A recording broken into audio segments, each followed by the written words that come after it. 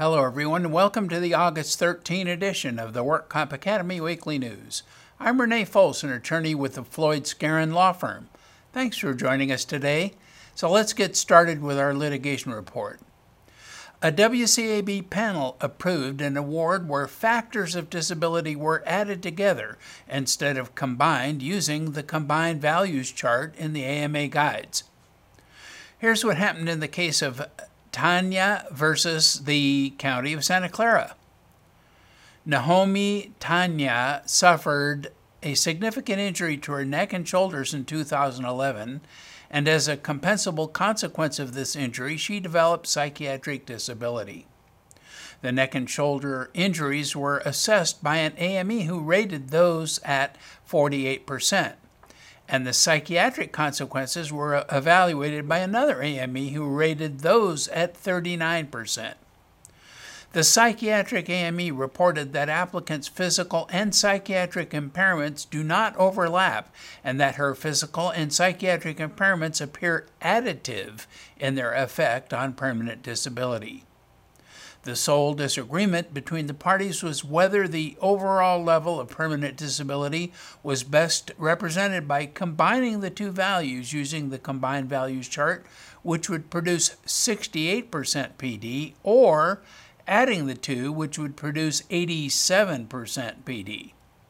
The work comp judge found that adding the two disabilities was appropriate and awarded 87% permanent disability. The defendant's petition for reconsideration was denied in the panel decision of Tanya versus the County of Santa Clara.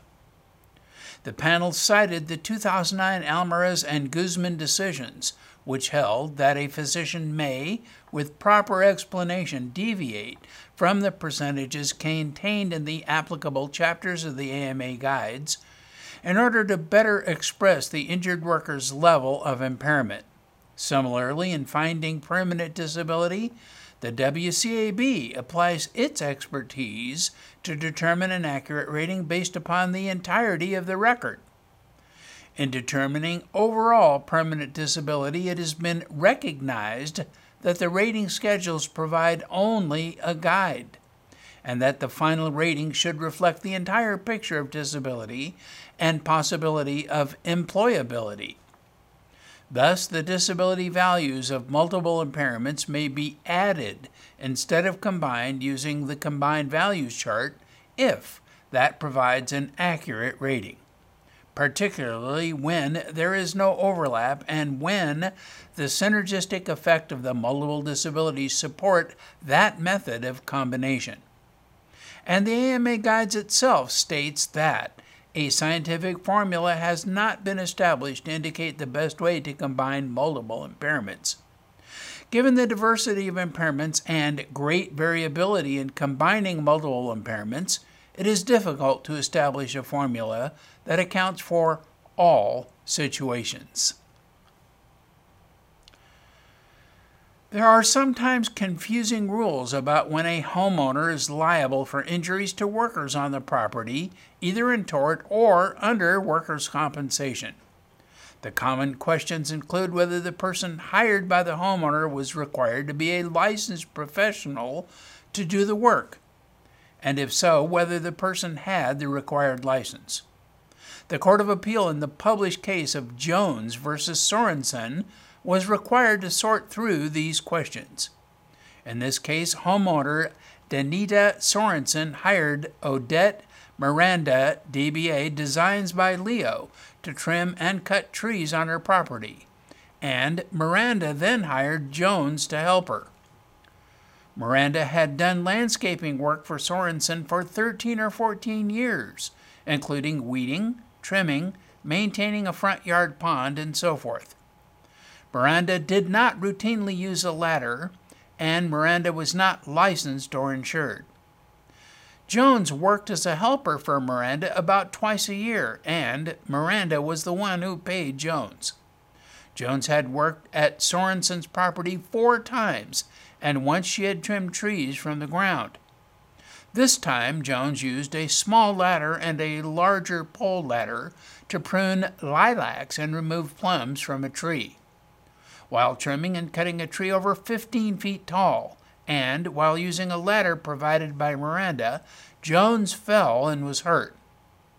Jones's claim for workers' compensation benefits was denied by Sorensen's homeowner's insurance carrier because Jones had not satisfied statutory minimum work requirements under the Labor Code. Miranda was allegedly negligent in various ways, such as failure to train, supervise, and provide proper equipment. But because Miranda was an unlicensed contractor, Sorensen was deemed by law to be Miranda's employer. Therefore, Sorensen was liable for Miranda's negligence on a respondeat superior theory, meaning Miranda's negligence was imputable to her. But a person acting as a nursery person may trim trees 15 feet tall or higher without a contractor's license, although a gardener cannot. And the trial court ruled the terms gardener and nursery person, as used in Business and Professions Code section 7026.1, were synonymous, and therefore Sorensen could avoid tort liability. So summary judgment was granted dismissing the case, and Jones appealed, and the Court of Appeal reversed in the published case. The relevant statute distinguishes between a gardener and a nursery person. A nursery person refers to a licensed operator of a nursery, whereas a gardener does not require a license. There is no evidence that the gardener Sorensen hired was also a nursery person. This means that Sorensen has not refuted the claim that she was the gardener's and therefore Jones's employer, and potentially liable under a respondeat superior theory for the gardener's alleged negligence. The U.S. Justice Department has joined several whistleblower lawsuits against Invidior and Reckitt Benckiser Group, alleging that the drug makers improperly marketed the opioid addiction treatment Suboxone. Last month, Invidior said it was in advanced discussions with the Department of Justice to resolve an investigation dating back to 2013 related to its marketing practices. Invidior said it has set aside $438 million to cover legal matters, most of which relates to the investigation, and Reckitt has separately reserved $390 million. The lawsuits were filed under the False Claims Act, which allows whistleblowers to sue companies on the government's behalf. The government may intervene in these cases, which is typically a major boost. Among the complaints unsealed on August 2nd was one filed by former Reckitt employee Anne Marie Williams. Her 2013 lawsuit alleged the companies marketed unapproved dosages and uses of Suboxone and Subutex, and claimed Reckitt made misleading claims to the FDA to obtain approval for a dissolvable film version of Suboxone. She alleges that the film version was inferior to the tablet, as it could be more easily diverted for improper purposes and posed an increased risk to children who could accidentally put it in their mouths. But the companies marketed the Suboxone film as safer for patients and children than the tablets. And now our crime report.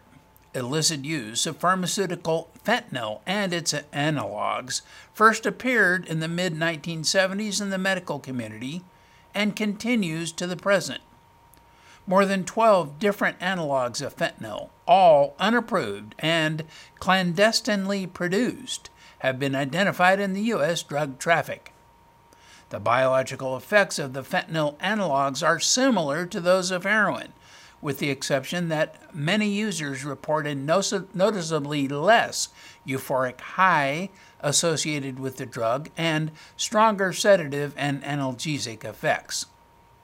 And fentanyl analogs may be hundreds of times more potent than heroin. Non-medical use of fentanyl by individuals without opiate tolerance can be very dangerous and has resulted in numerous deaths. Even those with opioid tolerances are at high risk for overdoses.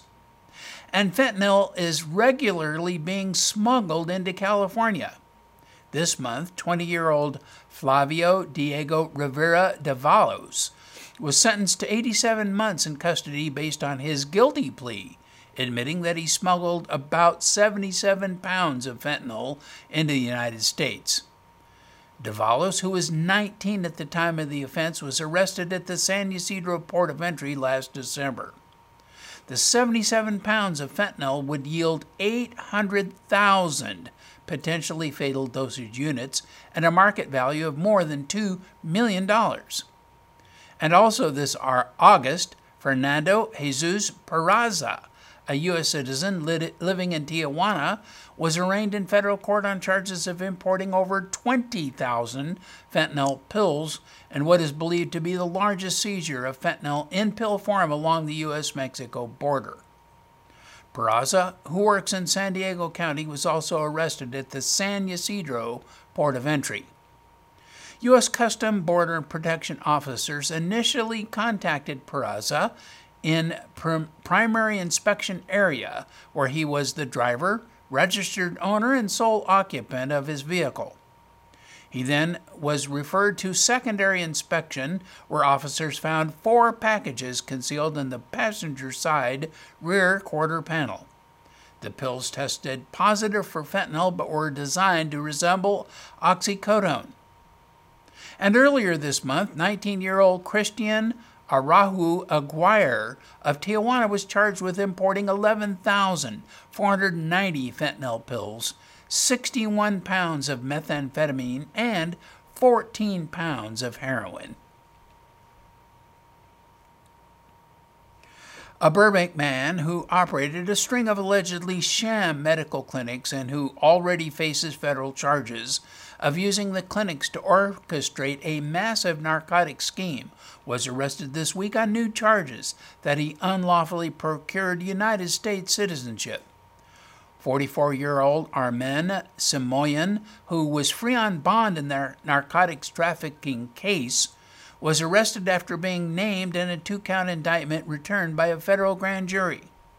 The new indictment charges Simoyan with unlawful procurement of United States citizenship and making a false statement on a passport application. Simoyan was previously indicted in 2017 on charges that he and other co-conspirators disseminated more than 2 million pills of controlled prescription drugs to the black market, mostly oxycodone and hydrocodone. The 2017 indictments charged 14 defendants who allegedly participated in an elaborate scheme they mistakenly hoped would conceal a high-volume drug trafficking operation. The alleged leader was Minas Matassian, an Encino man also known as Maserati Mike, who is charged with leading the scheme and controlling 6 of the sham clinics. Matassian allegedly supplied corrupt doctors in exchange for kickbacks derived from proceeds generated when the other sham clinics created fraudulent prescriptions or submitted fraudulent bills to health care programs. Simoyan is currently scheduled to go to trial in that case this February. The new indictment outlines Simoyan's 15-year history of securing United States immigration benefits by way of fraud and identity theft. Simoyan allegedly entered the United States from Armenia under a stolen identity and a fraudulent passport. He then sought asylum in the United States, allegedly concocting a false narrative that he was born in Azerbaijan to parents of supposed mixed Armenian-Azerbaijan nationality, that his family suffered ethnic violence, including the murder of both his parents, and that he fled to the United States by way of Russia. The new indictment alleges that, in fact, Simoyan was born in Armenia to Armenian parents, and that he entered the United States from Armenia, and that both of his parents were alive. Simonyan will lose his United States citizenship if convicted of the immigration fraud charge. The indictment also charges Simonyan with lying on his application for a United States passport after he gained citizenship. The alleged false statements related to his place of birth, his date of birth, and his claim that his mother was deceased. Prime Healthcare Services and its related entities and Prime's founder and CEO, Dr. Prem Reddy, have agreed to pay the United States $65 million to settle allegations that 14 Prime hospitals in California submitted false claims to Medicare. The settlement resolves claims that it admitted patients who only required less costly outpatient care and billed for more expensive treatment diagnoses than the patients had. This practice is known as upcoding. These patients originally visited the emergency departments at the 14 Prime hospitals in California. Under the settlement agreement, Reddy will pay $3.25 million and Prime will pay $61.75 million. Prime Healthcare Services and the not-for-profit Prime Healthcare Foundation constitute one of the largest hospital systems in the nation, with 45 acute care hospitals located in 14 states. The company is headquartered in Ontario, California. The government claimed that the inpatient admissions of these beneficiaries was not medically necessary because their symptoms and treatment needs should have been managed in a less costly outpatient or observation setting. Hospitals generally receive significantly higher payments for inpatient admissions as opposed to outpatient treatment. Prime engaged in upcoding by falsifying information concerning patient diagnoses, including complications and comorbidities, in order to increase Medicare reimbursement. This settlement resolves a False Claims Act, or FCA, lawsuit filed in federal court in Los Angeles by Karen Bernstein, the former director of performance improvement at the Alvarado Hospital Medical Center in San Diego. Under the KETOM, or whistleblower provisions of the False Claims Act, private citizens are permitted to bring lawsuits on behalf of the United States and obtain a portion of the government's recovery. Ms. Bernstein will receive $17,225,000 as her portion of the settlement amount. And in regulatory news, the WCIRB proposes advisory pure premium rates for next January, which are 4.5% less than the average approved July 1 advisory pure premium rate, and 20% less than the industry average filed pure premium rate as of July 1. If adopted, this would be the 8th consecutive pure premium rate decrease since 2015, totaling about 40% in all. The January 1, 2019 average advisory pure premium reflects continued downward loss development, acceleration in claim settlements, sharply declining pharmaceutical costs, and a decline in the number of liens being filed. Despite these continued favorable trends, allocated loss adjustment expenses continue to increase, and that the medical savings driving these advisory pure premium rate decreases could erode if medical inflation rates were to return to historical norms.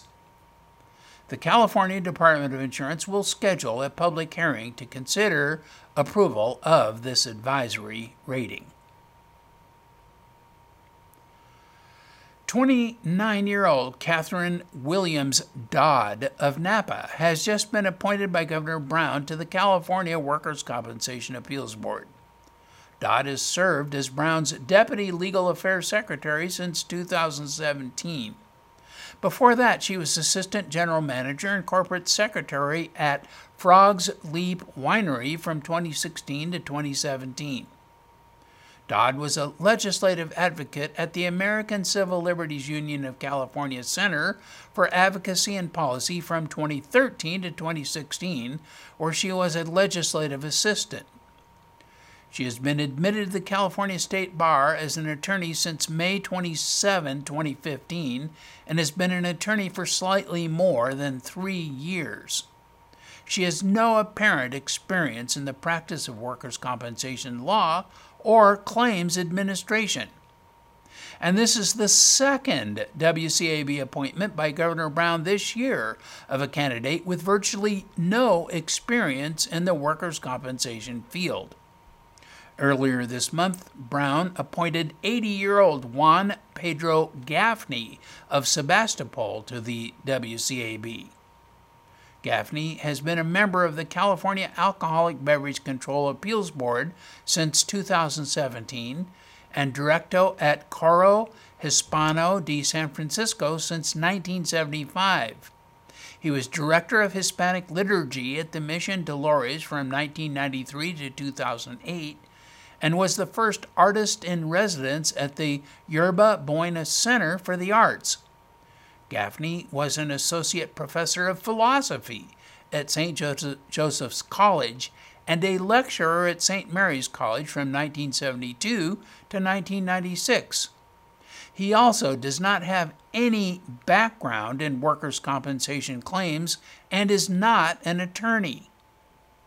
These positions require Senate confirmation, and the compensation is $153,689 a year.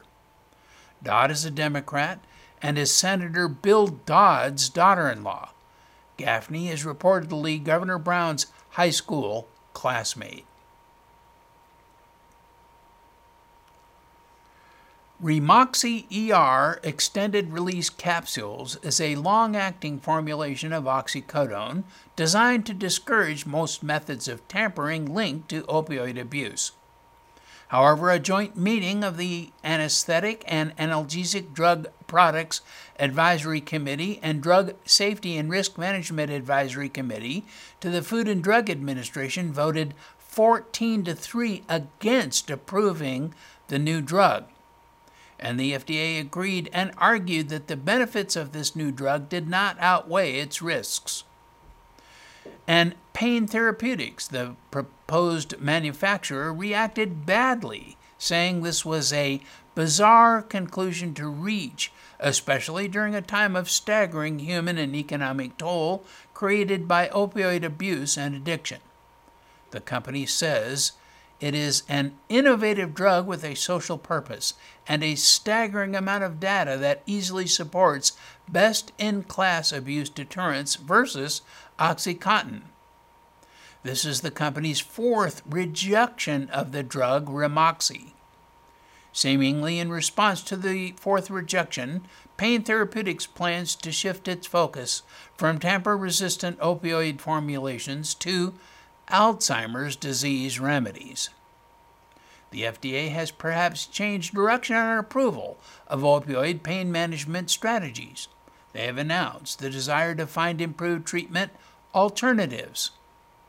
While these innovative abuse deterrent formulations are designed to make it harder for people to manipulate the opioid drug so they cannot be abused, the FDA says it's important that prescribers and patients understand that these drugs are not abuse-proof and they do not prevent addiction, overdose, or death. The FDA ongoing work is ensuring that drug approval decisions are made within a benefit-risk framework that evaluates the public health effects of inappropriate use of these drugs. Both the announced policy and the FDA current opioid rejection history seems to indicate a trend away from opioid drugs toward alternatives, whatever that might be. And in other industry news, United Health Group is poised to grow its presence in the health sector if it closes a yet-to-be-confirmed deal for pharmacy operator Genoa Health. This convergence of retail pharmacy and health insurance has become an emerging trend in the marketplace. Genoa operates 400 pharmacies across the country, all of which deal with patients with behavioral or other complex chronic health issues. Industry experts say that if Genoa sold, it could fetch a price of more than $2 billion. The prospect of United Health Group Genoa deal follows an agreement reached late last year involving CVS buying Aetna for $69 billion. Meanwhile, Amazon recently acquired prescription delivery startup PillPack Incorporated. None of the parties involved in the potential deal, however, have yet commented on what might occur. And with that story, that is all of our news and events for this week. Please check our website daily for news updates, past editions of our news, and much more. And remember, you can subscribe to our weekly news podcasts and special reports using your iPhone, your iPad, or your Android device by searching for the WorkComp Academy with your podcast software. And remember, we also publish a daily flash briefing on the Amazon Alexa Echo platform. Search for Workers' Compensation News on Amazon. Again, I'm Renee Fols, an attorney with Floyd Skeren, Manukian, Langevin. Thanks for joining us today, and please drop by again next week for more news.